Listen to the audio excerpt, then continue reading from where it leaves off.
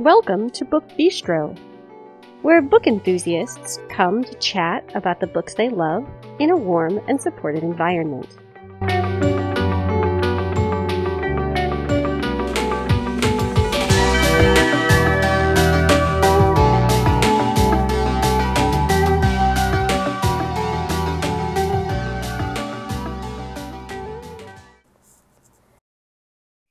Today is Monday, April 18th, 2022. This is Shannon, and tonight I'm here with Brooke, Kristen, and Stacy, and we are talking about female friendships this evening. We've done one, maybe two of these in the past. I can't remember how many, but there are so many books in so many genres that talk about female friendships, so it's always a good recommendation, I think. So we will get started with the usual housekeeping information. Then I will start us off, followed by Brooke, Kristen, and then Stacy. You can find us on Twitter and on Facebook by searching Book Bistro Podcast. You can always post just on the Book Bistro timeline. Some of you have done that. I'm always so happy to see when you've published posts there.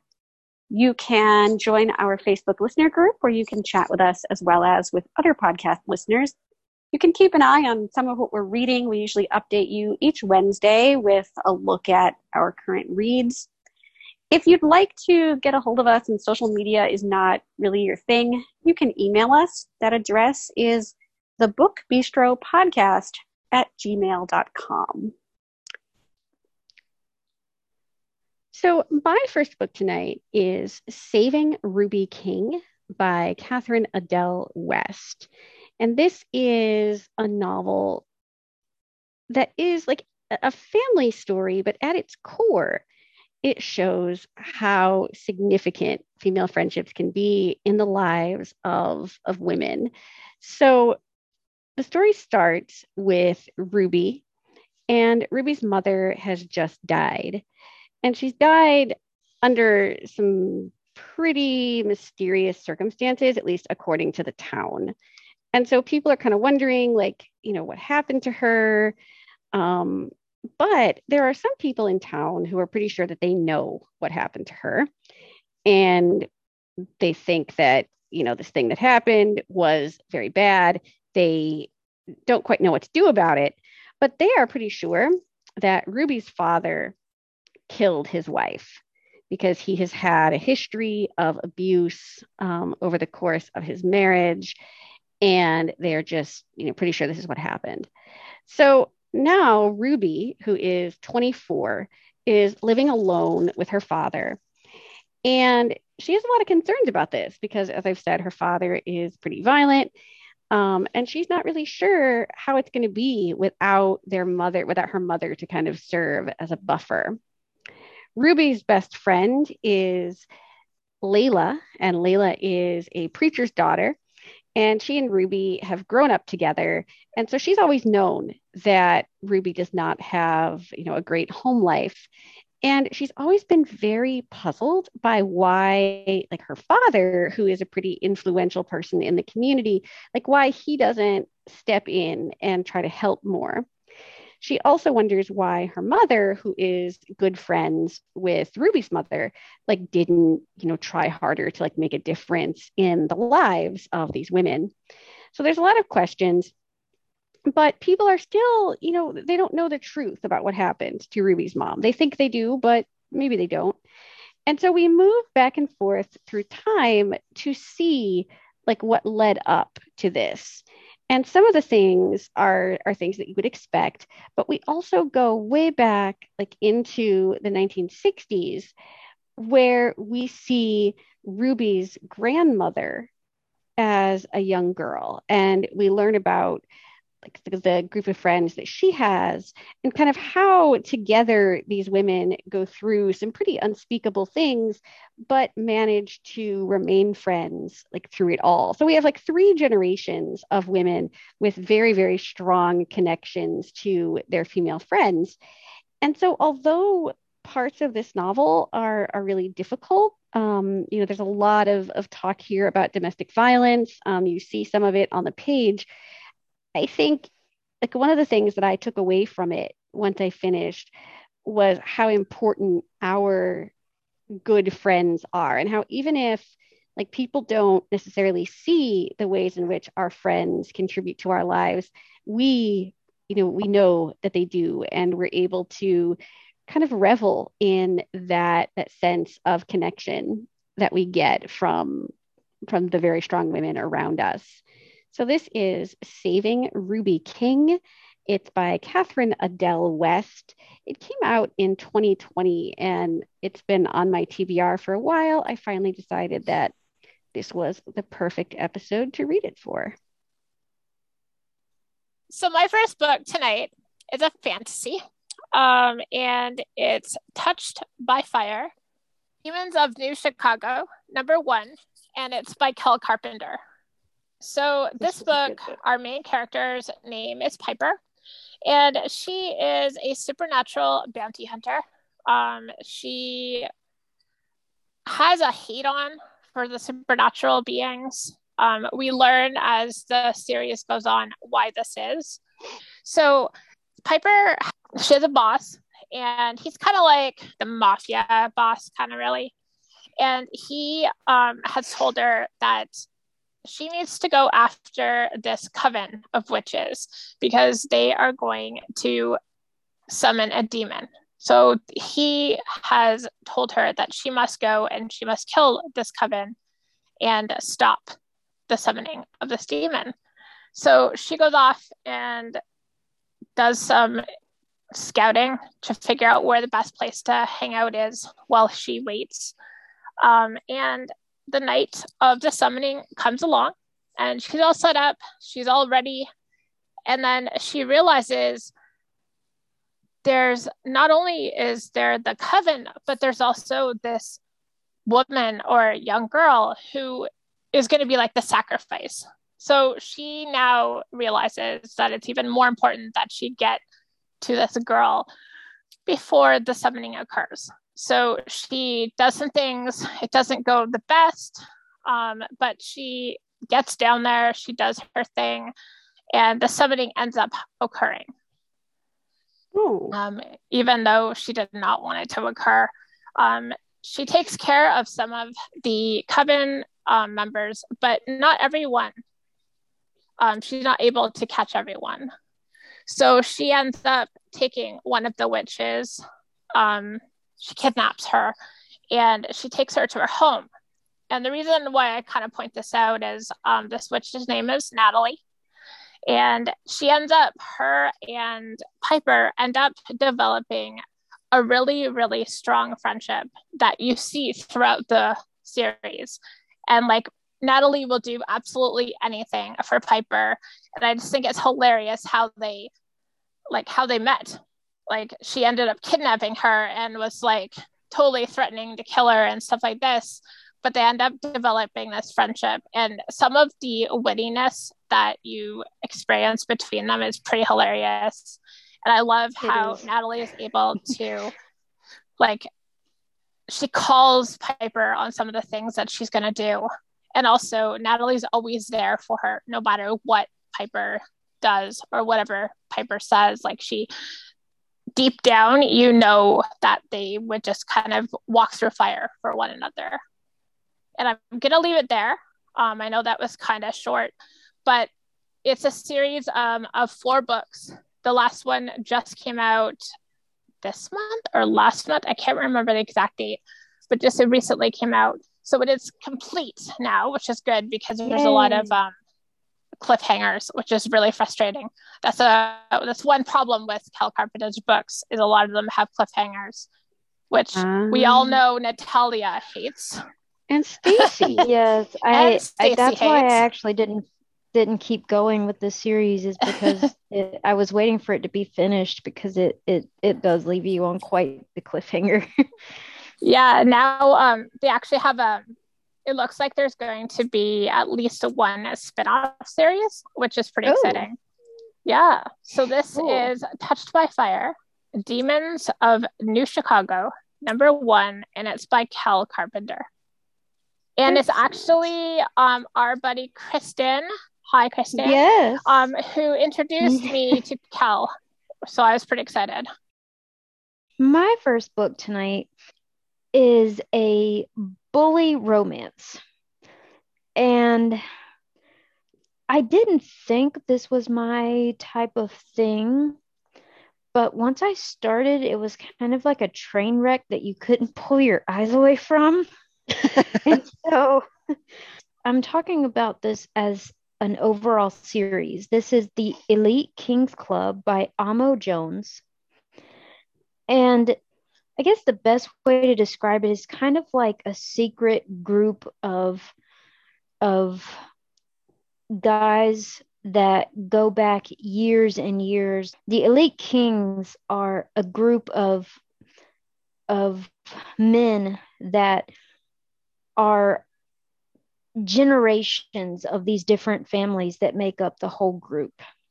And so you have like the Vidiosis line, you have the Riverside line. There's just each one of these families, and they go back generations. And this series focuses on the youngest generation of Elite Kings. And these are all high school kids. But the things that they get up to is really disturbing. I will put in a content warning here. There is strong violence, strong language, and really, really rough sexual graphic scenes. But one thing under all of this is these are guys that you wouldn't expect to be able to love anyone. But the women that come into their lives are some of the most hardcore, tough women that give them such a run for their money and drive them nuts. And it's quite hilarious. And then, so the main girl in the series, her name is Madison, and her father marries this lady who is the mother of one of the Elite Kings. And so in the beginning, Madison doesn't know anything about the Elite Kings. But they're all very wealthy. They're pretty much rich. And Madison becomes friends with Tate and Tilly. And these girls form such an amazing, strong bond that even though their men are a bunch of hard asses and try to boss them around and tell them what to do and where to go and not to go and how to dress and where to be, these girls are like, when it comes to our sisterhood, you can go screw yourself. And like, that's literally their attitude. That's no embellishment. This series just was everything amazing to me, even though the violence that can take place. One thing that the Elite Kings is all about is if you are one of theirs, they will go to the ends of the earth and do unspeakable things to keep their own safe. And that includes their women. But the girls in this series are just amazing.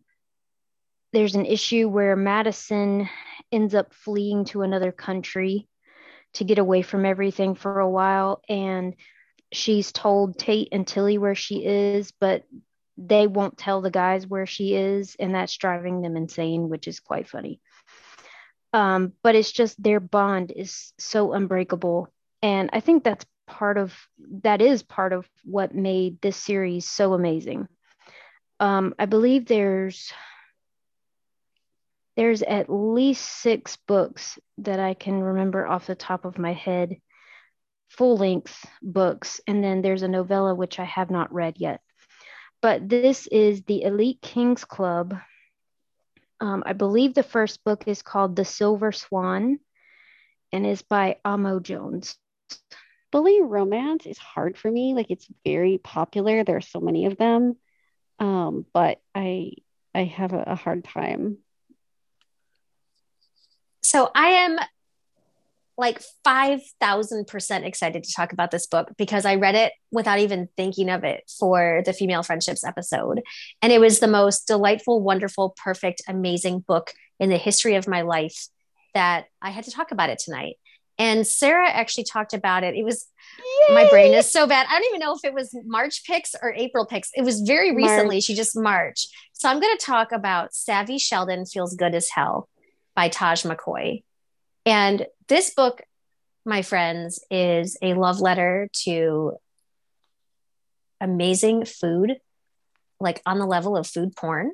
It's a love letter to friendship and romance. But most of all, it's a love letter to learning to love yourself. This book is about Savvy, Savannah Joy. And Savvy is this beautiful ray of sunshine who has this boyfriend that she really loves. They've been together for 6 years. She has this amazing girl group of friends.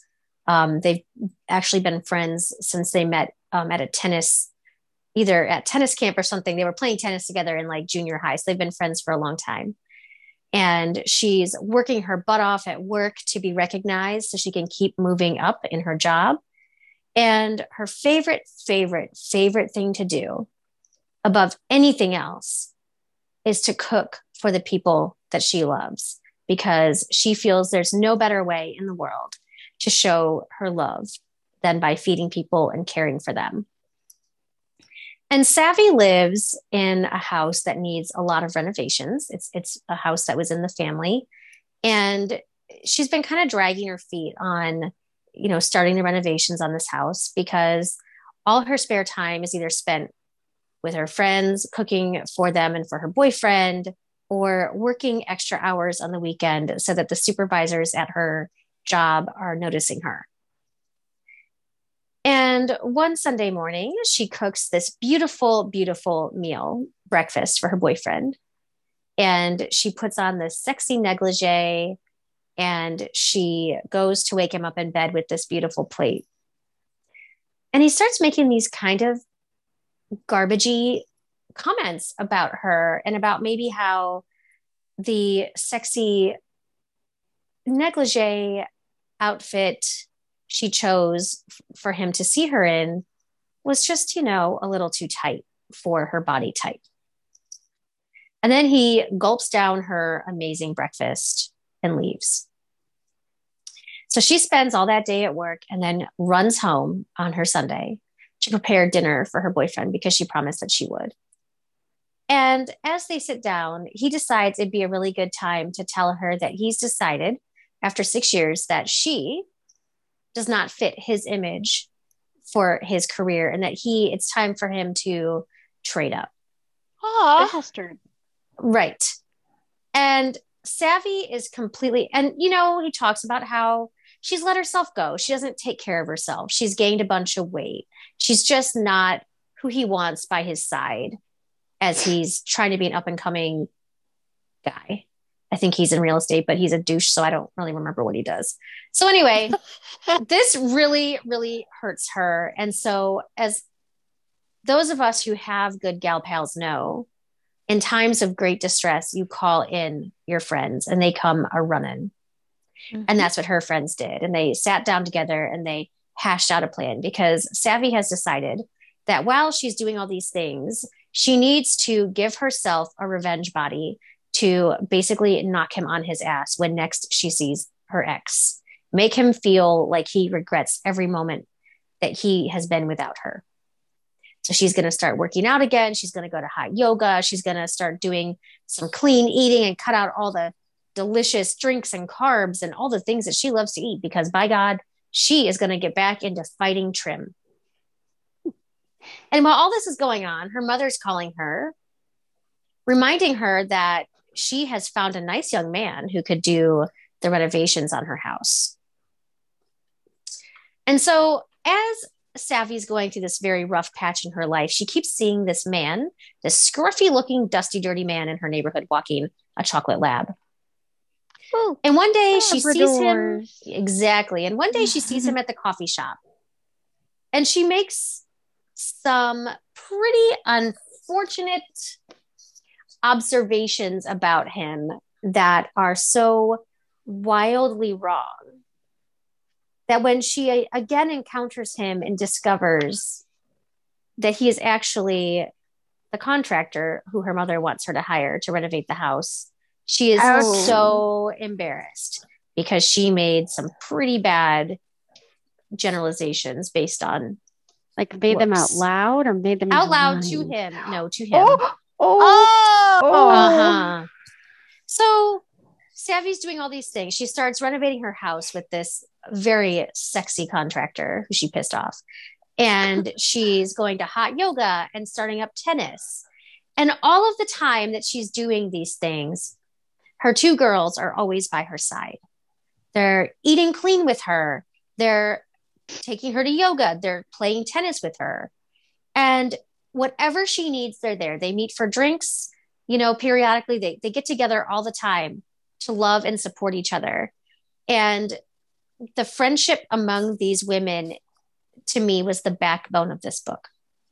So as Savvy's making all these changes to her body, to her health, she keeps running in to her toolbox of an ex. And every time she does, he's with a sexy young thing, but it's always a different one. Always. Oh. And she's really questioning her self-worth and questioning, like, what is it about me? Like, why is this happening to me?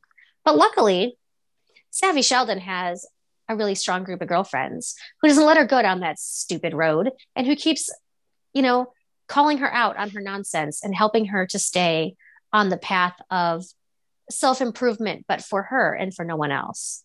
So Savvy's starting to have some feelings for the sexy contractor. She's starting to feel stronger. She's getting noticed at work.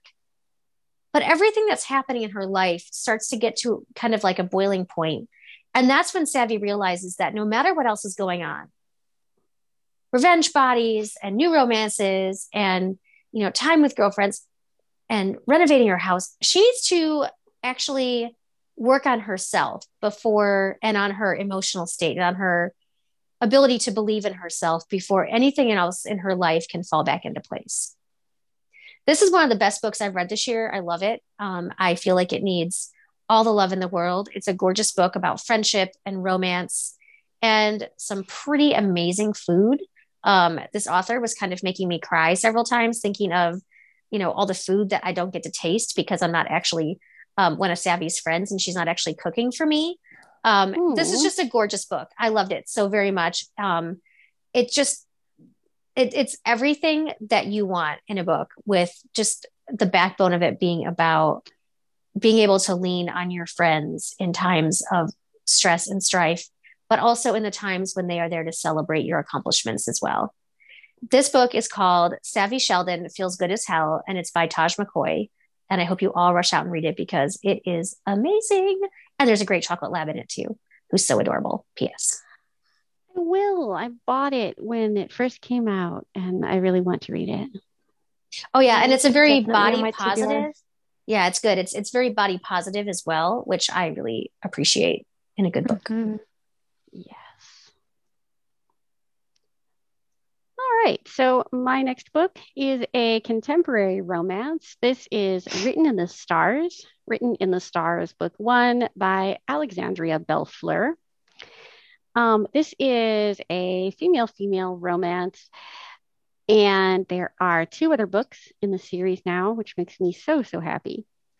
So this is the story of Elle and Darcy. And Elle is this like free-spirited sort of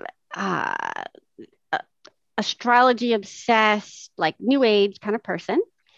And she's really devoted to finding things in her life and in the lives of those around her that bring joy. Like she doesn't want to focus on all the negativity, and not in like a weird way, like not where you just sort of ignore that bad things are happening in the world and like live in a weird little bubble, but in a way where she does her best to sort of bring joy to the surface and, finding things to appreciate even when things in your life aren't going so well. That's sort of her like trademark and what she feels like is her purpose in life.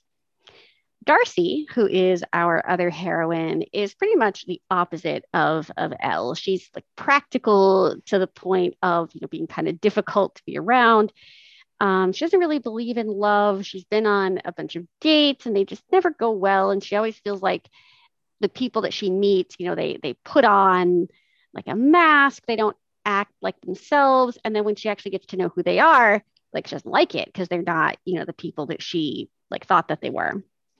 So she and Elle meet. They are set up by Darcy's brother, and things go very badly on their first meeting. Darcy is not necessarily kind about Elle's chosen profession in astrology, and she just kind of like fluffs her off, feels like this is not the kind of person she wants to spend time with. But she also doesn't want to tell her brother that this is what she did.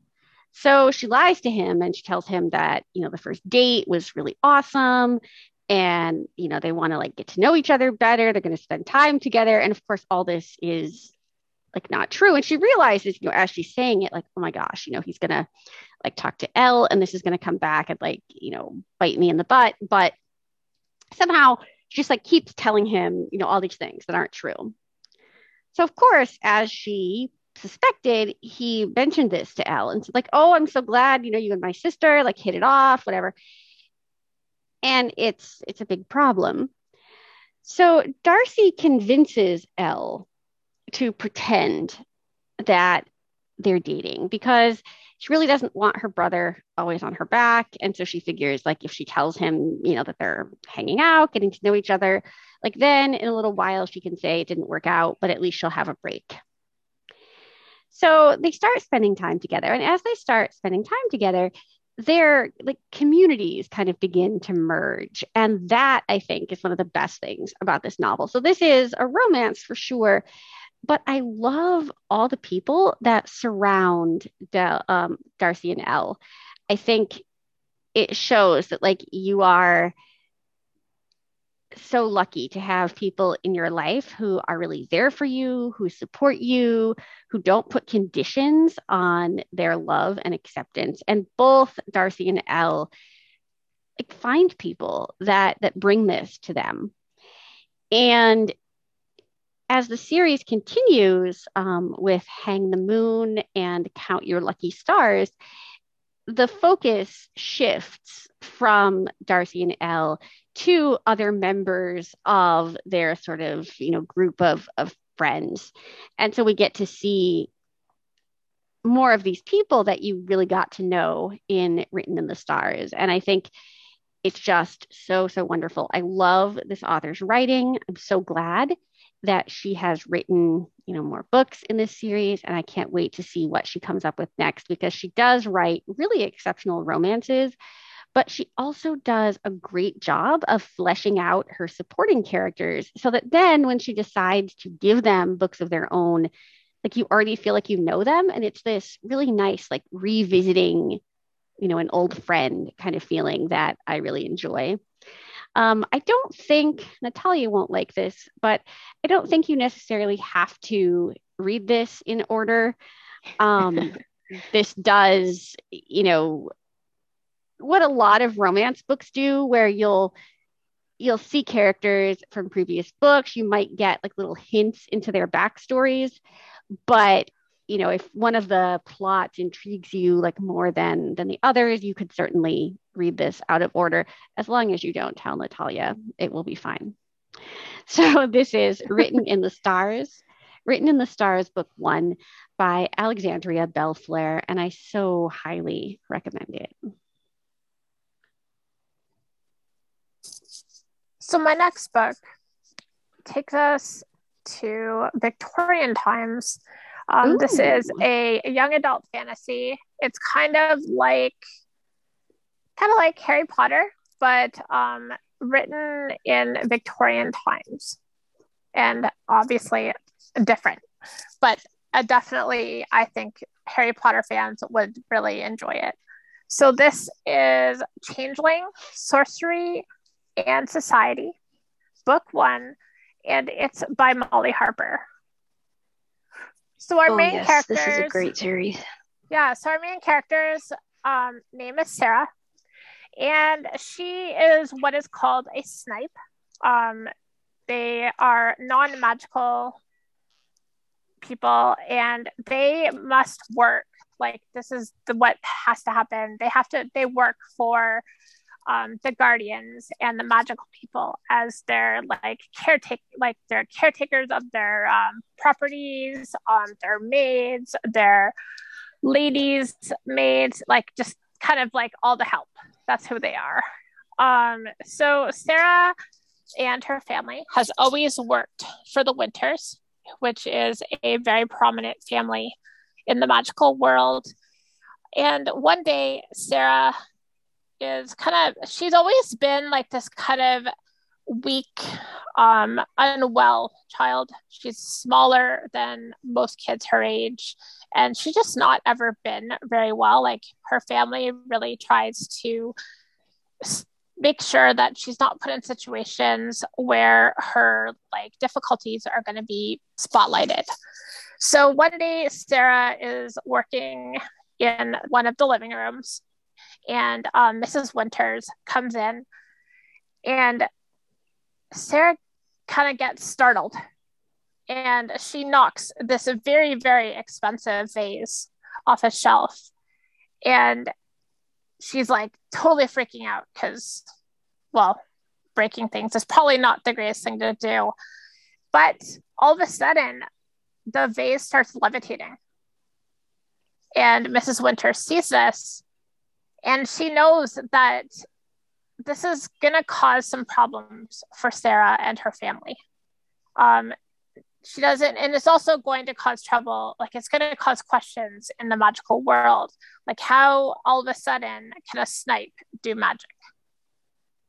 So Mrs. Winters, she takes Sarah under her wing, and she tells everybody that Sarah is her niece. They've renamed her Cassandra Reed, and she helps to teach Cassandra how to be a proper woman, because she doesn't want her to be sent off to a place, because obviously, like, snipes are not allowed to do magic. So obviously the magical world is going to think there's something wrong. So she takes, as I said, she takes her under her wing. She teaches her all these things, reclothes her. She does not allow her, at this time anyway, to talk to her family. She keeps her away. She actually does magical wards around like the kitchen so that she can't go and see her mom, who is the cook of the at the home.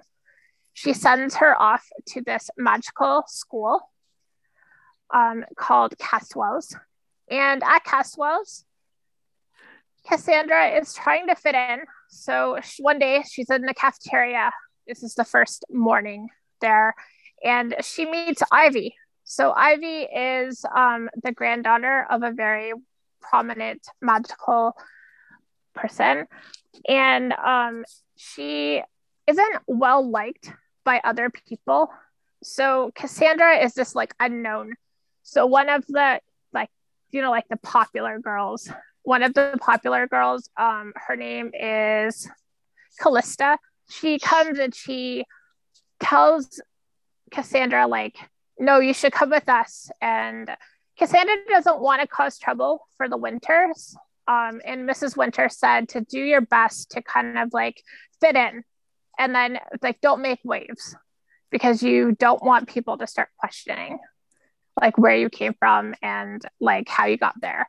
So she kind of ignores Ivy, but at the same time, they're developing this friendship kind of like behind Callista's back. So like Callista and her friends will say something like stupid, and her and like Ivy and Cassandra will like wink at each other, or they'll like when Callista says something bad about Ivy, then Cassandra tries to stick up for her while also trying to make sure she doesn't stick out.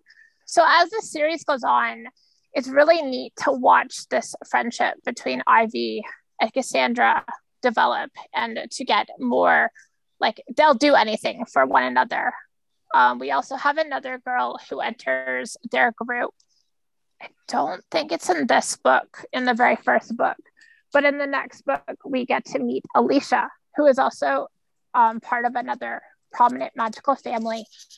And the friendship between these three is just so amazing. I loved watching how they really stuck up for one another, and how they always had one another's back. So, like, at one point, there's different points in the time where Cassandra, she doesn't want to get her friends in trouble, because obviously they're from these prominent families. But Alicia and Ivy, they just kind of show up because they know that she's going to get herself into trouble, and they know that she needs them. So I just really love the friendship within these books. All three books are out. So this series is completed. The first book is called Changeling, Sorcery and Society, Book 1 by Molly Harper. Molly Harper. You don't get as much of her wittiness as you get in her other series, but her other series are also more adult. My second book is by an author that I have come to adore with all my heart. This is The Friendship List by Susan Mallery. And Susan Mallery is one of those feel-good writers. She writes very strong female characters, which I love. She does romance really well, but she also she can write it from the other direction too. I think the first book I read by her was The Vineyard at Painted Moon, and that was my oh, it's so beautiful. Like it's just amazing. Like this woman just gets blindsided and she builds herself back up. It's so beautiful. But The Friendship List is about two women in their 30s, and Ellen and Unity. And they have been best friends since childhood. Unity lost her parents to a car accident when she was 13. And instead of going into the foster system, Ellen's parents took her in to live with them. Ellen has I want to say 17 or 18-year-old son. He's definitely a junior in high school when this book takes place. And she is a teacher at his high school. And one day she's leaving school and she goes to the workout room to ask him what he'd like for dinner and if his best friend is going to be joining them. And before she walks in, she overhears her son telling his friend that he can't go away to college because he can't leave his mom, that she won't do well without him. And this just breaks her heart. Whoa, can you imagine being a mom and hearing that? Yes. Yes. Sorry. And so, she's worried about how she's going to pay for college, but at the same time, she doesn't want to hold him back. Now, Ellen was 17 when she had her son Cooper. And so that was just a one night stand type of thing with a guy she had gone to high school with. He got her pregnant and then disappeared, wanted nothing to do with her. So she's raised Cooper by herself. And, she's got friends. She's a teacher.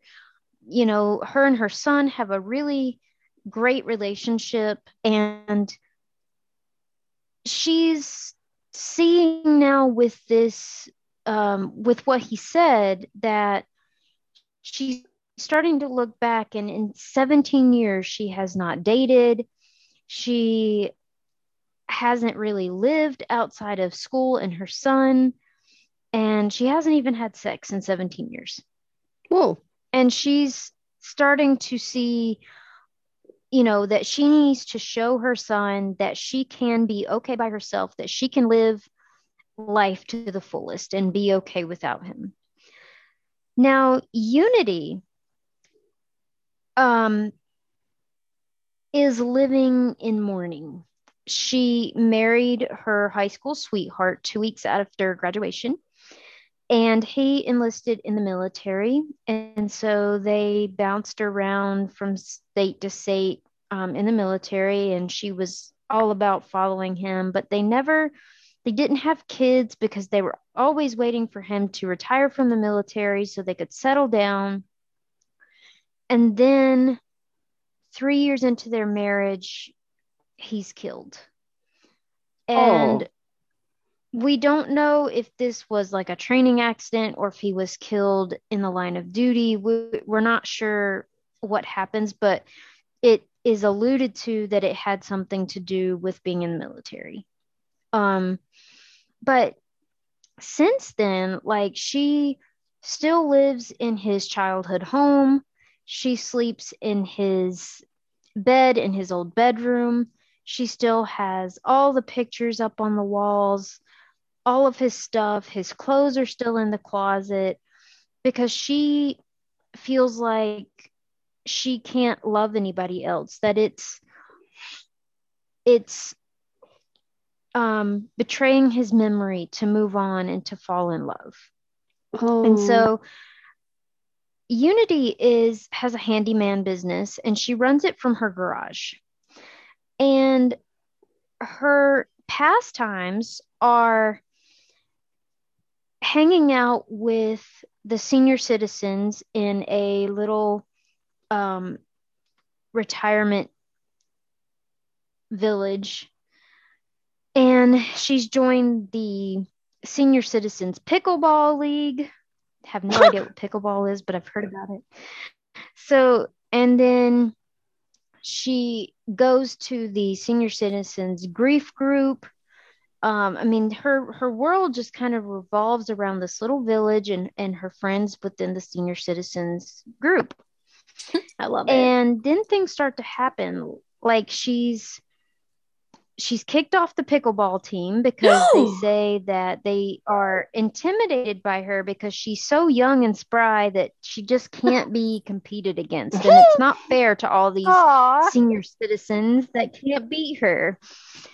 And this rocks her world. And then one day when she's in grief group and they're talking to her, and people start telling her, you have been coming to this group for 3 years and you are still here. And what we're trying to tell you is we've all lost somebody, but we've all moved on. And honey, you need to do the same thing. And while it's a little, abrupt and a little condescending, I kind of get where they were coming from. But Unity is just like, oh my God, no, they didn't just say that. How dare they? And so she's pretty much essentially kicked out of grief group. And so these two women come together and they're like, we have to start living. And Unity decides to write down a list of things that are wild and crazy that they would never think about doing. And originally she thinks about this to help Ellen. She never thinks that this could help herself. So she's writing down things, get a tattoo, go skydiving, wear a dress with 3-inch heels, things of this nature, just, things they've never done before. And this all ends up teaching them that there's more to life than what they have led thus far. There's definitely a romance. There's 2 romances that happen in this book for both of them. It's just a really beautiful story about these 2 women that band together who have been friends for years and years, to come together and help each other live their best life, to prove to not only each other and themselves that they can do it, but to prove to everybody else in their lives that, you know, Unity is more than the senior citizens village, and Ellen is more than a mother and a teacher. And it was such a beautiful story. There's plenty of sarcasm and witty banter. The kids are amazing. Ellen does go on a college tour trip with the junior class. And that's pretty much a riot because her and the football coach's daughter are the only two women on the trip. And so it's pretty awesome. So I highly recommend this book. I highly recommend all of Susan Mallory's books because she is just one of those feel-good authors completely. She knows how to start out with people at what they feel is rock bottom and bring them all the way back up to the top, and it's amazing. So this is The Friendship List by Susan Mallory, and I think this came out last year, I believe. Because I remember, true. I think it was one of my picks last year. I just don't remember what month, but it's an amazing, amazing story. And if you're listening to it in audio, I can't remember the narrator's name, but she reads Tanya all of her books, and she does. Yes, Tanya Eby. She does a really great job with all the characters. So go pick up Susan Mallory because you'll love her. Awesome. I feel like she's an author that I could be really good friends with because of the women she writes in her books are just awesome. So I've made no secret of the fact that Tiff Marcello was one of my greatest discoveries of the last couple of years in terms of authors. And so when I knew that we were going to be talking about female friendships, I knew I had to read In a Book Club Far Away by Tiff Marcello because the entire book is about female friendship. This book is about Adelaide, Regina, and Sophie. The three of them are all military spouses, and they meet at Fort East. And they meet because Adelaide forms a book club. And within this book club, they sort of start, kind of bonding. And then they become inseparable, like beyond book club, and start hanging out together while their partners are all deployed. And they have this really supportive, lovely friendship until something happens and they don't. Oh. And they really don't. So 10 years later, the three women are living separate lives in different areas of the country. Regina is now a chef working at a catering business that she is trying to get off the ground. And it's in a small town that doesn't necessarily need that skill set. So it's struggling a bit. But the one bright spot in her life are her conversations with her online friend. And she and her online friend have never met in person, but they've started flirting a bit online. And she really, really wants to meet him because he owns a bakery. And she loves everything about what he has to say, and she loves his cakes and everything. And she likes that it's an online relationship because she can flirt and it's safe because she's a single mom. She has a son, and, her son and her business are mainly her focus. Well, one day she gets her mail, and in the mail is a letter from Adelaide. Now, she and Adelaide have kept in touch over the years. And Adelaide is basically begging her to come and help her out, sending an SOS message that she has to have surgery and she needs someone to care for her young daughter because her husband is currently overseas. And so, of course, Regina figures out her business and figures out childcare for her son, and she rushes to the aid of her friend Adelaide. Unbeknownst to Regina and unbeknownst to Sophie, Adelaide has invited both Sophie and Regina to come to her to stay with her daughter while she is in the hospital having surgery and during her recovery. And thus commences the struggle between the three women to see if, enough of that past, they both feel loyalty and friendship to Adelaide, both Sophie and Regina do.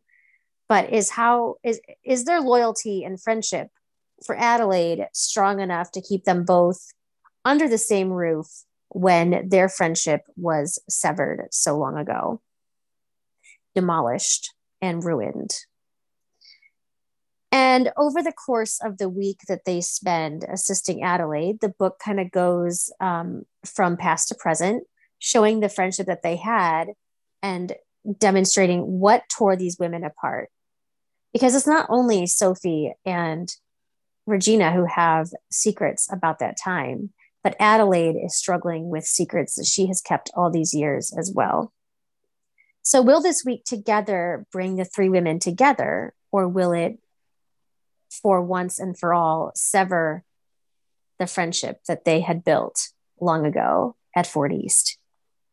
This book is told in alternating POVs among the three women, but it also, like I said, goes back and forth between the past and the present. And it's told in, I think it's like 6 or 7 different parts. And each part begins with a quote from one of the books that was used as the book club book of the month during the time that they were friends in Fort East. And the final section includes a quote from the book that the three of them are discussing during their week in the present with Adelaide. Oh. And I liked this book a lot. It did not have some of the warmth and the heart of her other books. There were points throughout the novel where I actually disliked each of the three women and thought that they were acting like assholes. And but yet it was told in a way that, in my opinion, that shows that she was writing characters that are real and flawed. You don't like everyone all of the time. And you sometimes question the motivations of people in your life and like, why did she just make that bonehead move? Or like, why is this happening? Or, this choice could have led to this outcome. And so as much as there were moments where I was supremely frustrated with the way that each woman was acting, I love the fact that what Tiff Marcelo was demonstrating, that friendship can be messy and flawed and complex. But at the end of the day, with a strong foundation, friendship can come in many shapes and forms and can get people through some of the best and some of the worst times of life. This again is In a Book Club Far Away by Tiff Marcelo. Yay. I'm definitely going to be finding this book. Yeah, it sounds really good. I think I will too. So my last book tonight is going to get a little wild. This is Finlay Donovan is Killing It. Finlay Donovan #1, and it's by Elle Cosimano. So Finlay Donovan is an author, and she's the mother of 2 young kids, and her life is always like a bit of a mess. She's always getting herself in these situations, and then she has to ask her ex-husband to kind of help bail her out. She doesn't always keep to her writing deadlines, and so then she gets behind, and her agent is upset with her, and all kinds of publishing people are kind of breathing down her neck, waiting for her next installment. And it's just kind of hard to be Finlay. So when the book opens, she is having lunch with her agent, and they're talking about some things for her next novel. And she's really struggling with parts of the plot. She's not really sure. It's not coming together the way she wants. And so they're talking about, different things that she could do. And they start bouncing this idea for a crime novel kind of back and forth. And you're talking about oh, it could be this way. And they're talking about, this big twist that could happen and how it could be carried out. And at the end of the luncheon, the agent leaves and Finlay's still sitting there. And this lady comes up to her and starts talking to her about how she knows that Finlay is a contract killer. And this is really good because her husband is a terrible person and needs to die. And she has never known how to make this happen. She's, she doesn't know how to put out a hit on somebody. And so she's really glad. She thinks it's kind of dumb that Finley was discussing this like in a restaurant. Like, why would you? But she also figures like this is good. Like, it's helpful to her. So she wants Finley to kill her husband. And Finn's like, oh, no, no. Like, this isn't real. I'm an author. I'm trying to like, figure out this like plot point for my next book. But like, no, this isn't what I do. And the lady like won't hear it. She's just like, no, like I understand. Like you have to try to keep this secret, but you don't have to worry. Like I'm not going to tell anybody. I'm not going to report you. And it keeps going and going. And Finley does not want to do this, but then this lady starts getting mad, and she's like, I know that you could do this, like if you wanted to, and if you don't, like I'm gonna, she's like threatening her. So now Finley is trying to figure out, like, how do I kill somebody? Like, I don't want to, but I have to because, like, this person is crazy and, like, they're, gonna, like, harm me or my kids, like, if I don't do this. And so she's trying to figure out, like, how this is supposed to work out. And at first she tries to keep it a secret, right? Because, like, you don't want to try to kill somebody and have people know. But Vera, who is her live-in nanny, eventually like catches on. And so kind of against her better judgment at first, Finley starts to confide in Vera and like explain to her, this is the situation that I'm in. Like, I don't know what to do. I don't know how to do this.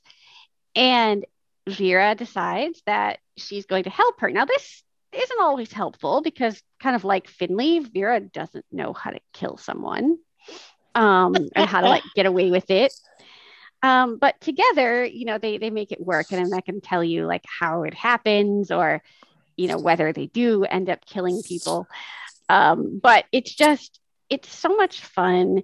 It has a little bit of a mystery element, but like not in a way that's scary or like off-putting to people who don't necessarily love mysteries. It reminded me in a way, like it's not an exact comparison, but it reminded me a little bit of Jessie Q Sutanto's Dial A for Aunties and Four Aunties and a Wedding. Like it's that kind of smart humor where people are trying to do like really dark things at the same time that they're like carrying on their normal lives. I have to be in the mood to read a book like this because I usually like my books like darker and deadlier. But I did really enjoy this one. And the second book just came out in February, I think. And it's Finley Donovan Knocks 'Em Dead. And I've downloaded it. It's sitting on my iPad, so I will be reading it soon. But this one is Finley Donovan is Killing It. Finley Donovan, Book 1 by Elle Cosimano. I have this on my phone. I just haven't read it yet, but it's definitely on my TBR. Oh, I think you'll like it because like Finn and Vera, at first, they have this kind of uneasy like alliance, and it just like builds up where they really like learn to count on and trust one another, like both in this sort of like we have to kill people, but also just in like the everyday, stuff of life. So my last book tonight is actually part of a spin-off series. So you kind of need to start at the beginning of another series before you check out this one. But this book, I picked this one just because the female friendships in this book, as well as the next book, are just freaking amazing and so awesome. So I'm doing When He's an Alpha, The Olympus Pride, Book 2 by Suzanne Wright. And this is on my TV. This is like a spin-off of her Mercury Pack series.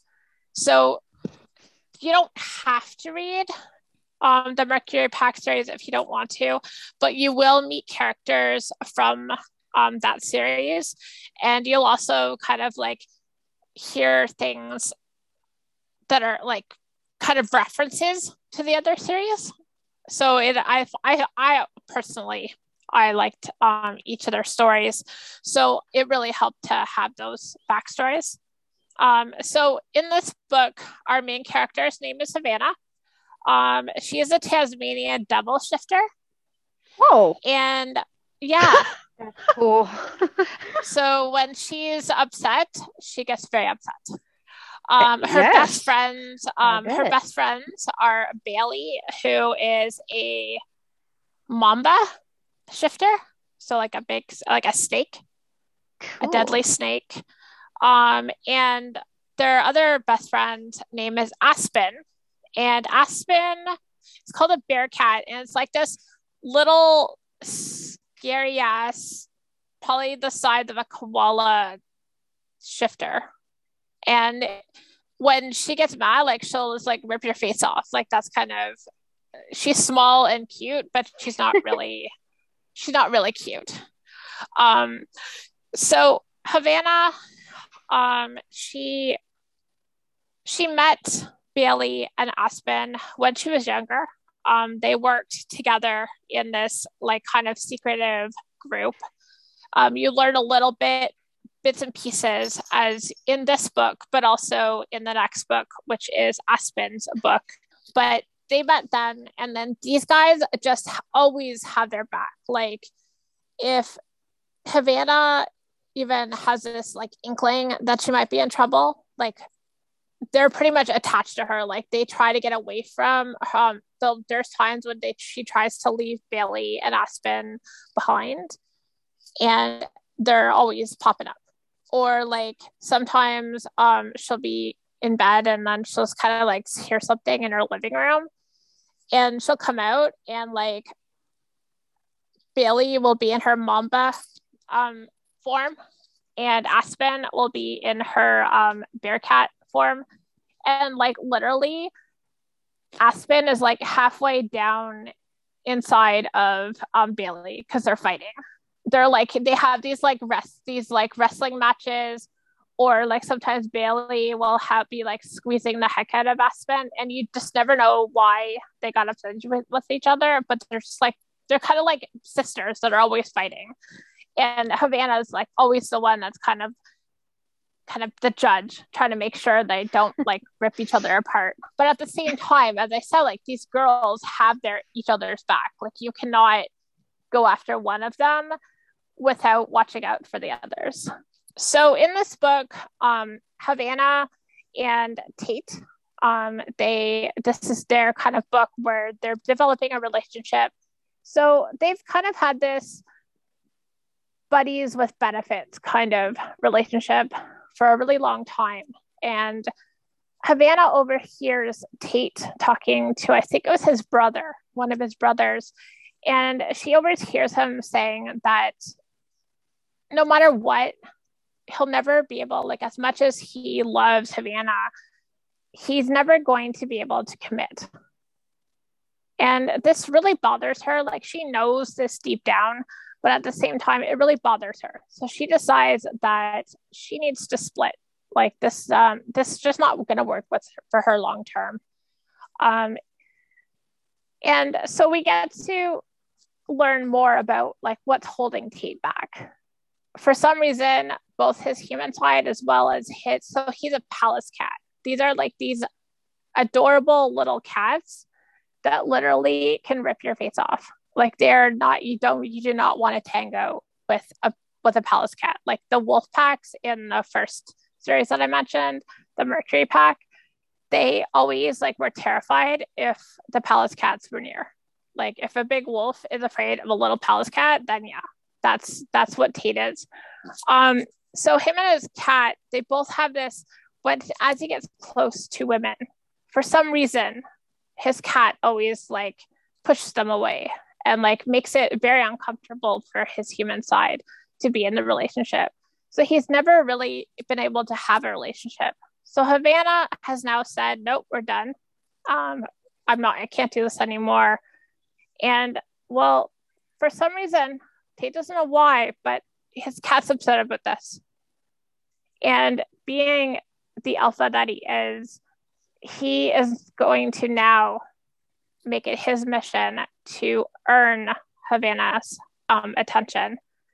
And at the same time, he also has to earn the trust of her two best friends because, as I mentioned, her girls always have their back. So I'm going to leave it there. But this is When He's an Alpha, the Olympus Pride, Book 2, and it's by Suzanne Wright. Can I have a palace cat, please?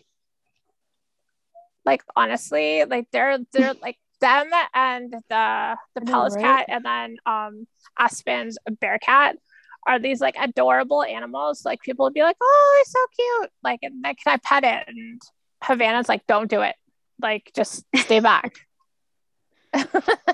Take your fingers off. Exactly. So Stacy will love this. I can't wait. Yes, she will. So my final book tonight is The Road to Rose Bend. Oh, yay! Rose Bend number 1, by Naima Simone. Oh, I love her so much. And so much. I know I love her too, and it's all thanks to you. You're welcome.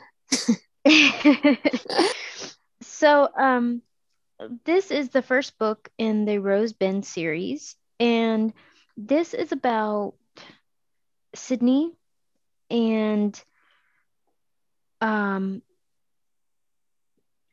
Coltrane. Sydney has, after 8 years, come home to Rose Bend, Massachusetts, after living in, I believe it was Charlotte, North Carolina. And she is pregnant, and she has decided that the best place to raise her child is in her hometown. And she never thought she would be back here, because growing up, it was just, she had to get out of town. She had a pretty rough childhood. She lost her sister to cancer, I believe. And so as soon as she was able to, she got out of that town and ran far, far away. But now, after a failed marriage and then kind of a one-night stand with her ex-husband, whoopsies, she is pregnant, and she has decided to come back to Rose Bend. And her best friend, Leontine, who is also Coltrane's sister, has come back into town as well, though Sydney did not know this. And as she is feeling her way into her town again, and trying to figure out how she's going to raise her child, and navigating some kind of tumultuous feelings between her and her parents, and then she starts feeling this attraction to Cole, and her ex comes back into the picture and threatens to take her child away as soon as it is safe for the baby to be away from her. And this just sends her into an uproar. But Leontine is her best girlfriend, and Leontine is ready to kick butt. And she's there to support Sydney, whether it be buying her donuts or donuts and coffee, or going out for ice cream, or just whatever it takes to make her happy. They set her up in Leontine's family's inn, in one of the cottages in their little inn, which is adorable. And Sydney becomes very involved with Coltrane. But what I love about this book is just the way that not only Leontine comes to, steps up and is ready to gouge out somebody's eyes for Sydney, because she'll be darned if anybody's going to take her friend's baby. And the the beautiful family relationship that is rekindled and um, past, what's the word I'm looking for? Past feelings that were projected onto her from her family, the way all of this is resolved, and just the steadfastness of all the people in this little town is really pretty, really amazing. You also have the mean girl in town You who's sure this. do. Ah, yes. I wanted to slap her several times, but but she's got her posse, and then what really gets to the mean girl? What is her name? Is her Jenna?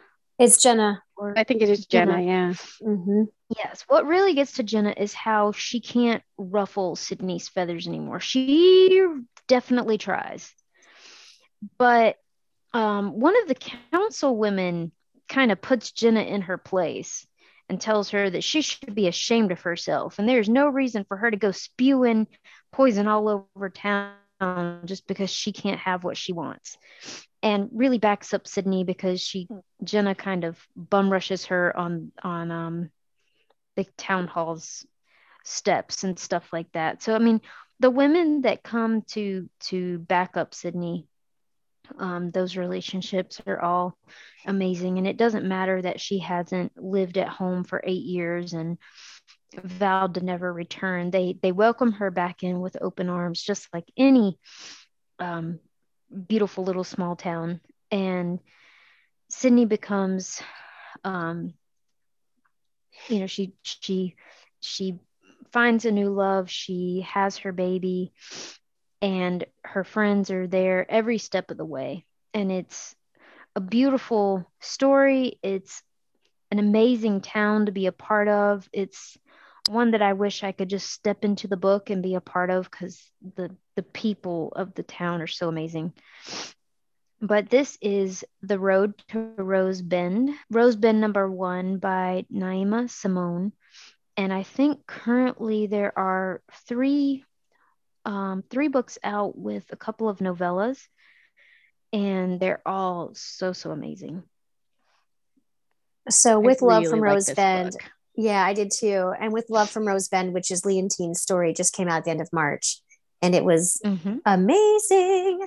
And I just think I feel like Naima Simone does not get enough love. I think she's an amazing author. She writes these very in-depth, like sexy romances, but with characters that feel very down to earth and very real. They make honest mistakes. They're not your perfect sort of like, love story characters. But her small town dynamics are really great too. And then the friendship among the women of Rose Bend is one of the most vital parts of the story and are the books. And you'll notice if you continue reading the series that the friendships just evolve and more people are brought into this circle of strong and very sassy, confident women. And it's just a really great, I don't know. I love everything about how she writes. So my final book of the evening is one that makes me happy down deep to my soul. And it's an author I discovered when I was in a book slump and just didn't know what to do. And I was pouting. And it's always frightening to my husband when I'm in a book slump and I'm pouting because I'm frightening and I'm very angry because I don't know what to read. And I just picked up a book in this series on a whim. And I have 2 of them out of 6 left to read. I'm saving them for a rainy, grumpy day because OMG. I'm talking about Annika Martin's Billionaires of Manhattan series. And if you're cringing by hearing the words billionaires in Manhattan, don't worry, because I was too. Because I tend to run far, far away in the opposite direction when I see romances with billionaire in the title, because they are about like a dime a dozen right now. And I feel like you can't walk through romance landia without tripping over a billionaire book. But anyway, tonight, Or though, 10. I'm going to talk to you, or 20. Yeah. I'm going to talk to you about Breaking the Billionaire's Rules, Billionaires of Manhattan, Book 3. by Annika Martin. This book is my best book friend, I think, that I've read in a long time. I love it so much. It's about Mia. Mia is a Broadway actress. She's a singer, and she's been trying to get her big break for a really long time. And she will soon have an audition for the lead in Anything Goes. And so she's practicing a ton and working on the songs that she's going to sing. But, you know, she is an up and coming Broadway actress, which means even though she's ridiculously talented, she still has to earn enough money to pay for her super cute apartment in the amazing little apartment building that she calls home. And so during the day, Mia is a lunch delivery person for a delivery company.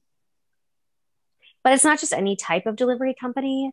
Mia has to wear a full cat costume, and she has to deliver food. And at the end of every interaction, she has to say, meow, before she leaves. Because if she doesn't say that, and the company finds out that she did not meow, she'll be fired.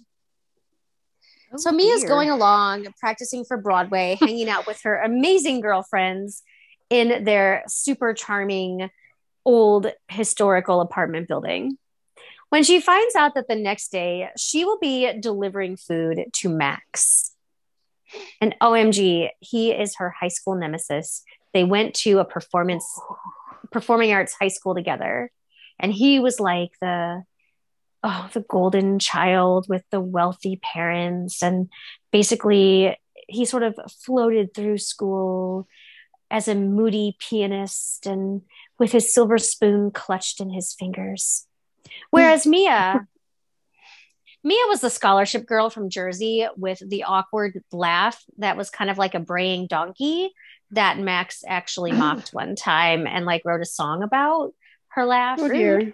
And so they just sort of fought all the way through high school until that one summer when they were the leads in Oklahoma. OMG, I'm kind of dying just talking about this book. I might have to read it again. And so they had this amazing summer where they sang about the pretty little Surrey with the fringe on top. And then they might have kind of gotten some romantic feelings. They might have caught some feelings for each other until the start of senior year, when all of a sudden Max acted like Mia was like a fungus and just dropped her without explanation and broke her heart. Oh. So now it's 10 years later-ish, and Max is like this giant billionaire dude because he wrote a book that got him famous. And it was basically the 10 golden rules for landing the hottest girl in the room. And now Mia has to deliver lunch to him in a damn cat costume. So what does Mia do? She goes home to her friends and flips out to them.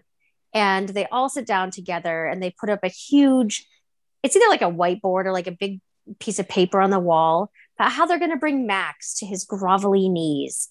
And Max is going to rue the day that he ever mocked Mia in high school and ever did these things, because she, with the help of her friends and their ideas and their support, is going to use his 10 golden rules for landing the hottest girl in the room against him. And she's going to wrap him all around her fingers, get him on his grovelly knees, which every time it said grovelly knees, I had a laughing attack where I was like crying. I don't know why. And she's going to turn the tables on him. So throughout this book, you know, she has to go in her cat costume. So she's a sexy cat and she meows like, and every day she has to give him lunch. He makes her order very challenging and like tells her to bring all these different types of chips. And every day she tries out a different meow on him and reports back to her friends. And she's trying to practice 2 songs for her upcoming audition for Anything Goes. And, you know, this book is like, just like this lovely enemies to lovers romance that is everything good. But what I love most about it is the group of women and a man, but we're talking about female friendships, who are all friends in this apartment building, and how they all rally around Mia and have her back and support her while she is dealing with this horrible nemesis who is just doing all these stupid little things to make her life stressful and challenging. This book is delightful. It's lovely. I'm not going to say anything else about it, except for that one of my favorite things is that she, for her audition, sings How Could I Ever Know from Secret Garden, which doesn't matter to anybody but me because it's one of my favorite musicals. But I know, it matters to you too. But really has nothing to do with Garden. It's the best. Has nothing to do with female friendship, but it just put my heart into this silly, glowy place. It is. And, what I like about this series in general, these are all books that can be read. The author writes this in the synopsis, Natalia. They can be read as standalones in sort of like a group. Like you don't have to read them in order. So if you're ever having a rough day and you want to pretend like you have these amazing girlfriends who all surround you in this like amazing, quaint, charming old apartment building in New York City. I mean, who hasn't wished for that at one point in their life? Because I did. I do. Not New York City, but yeah. Oh, just one moment. I want to be the diva on the stage with all the friends in the charming apartment building. That would be so great. But anyway, if you would like to read one of these books to get the strong female friendships and some great romance and some laugh out loud moments that might bring you to your grovelly knees, I recommend Breaking the Billionaire's Rules, Billionaires of Manhattan Book 3, or any of the Billionaires of Manhattan series by Annika Martin, because they are just the most delightful thing to hit the planet in quite some time. Yes, I need to read these. All right. So that is all that we have for you tonight. Thank you to Kristen, Brooke, and Stacy for coming up with such awesome books where female friendship is front and center. Thanks as always goes out to Christine for her editing of all of our various tangents. And thanks goes out to each and every one of you who joins us each week as we talk about great books.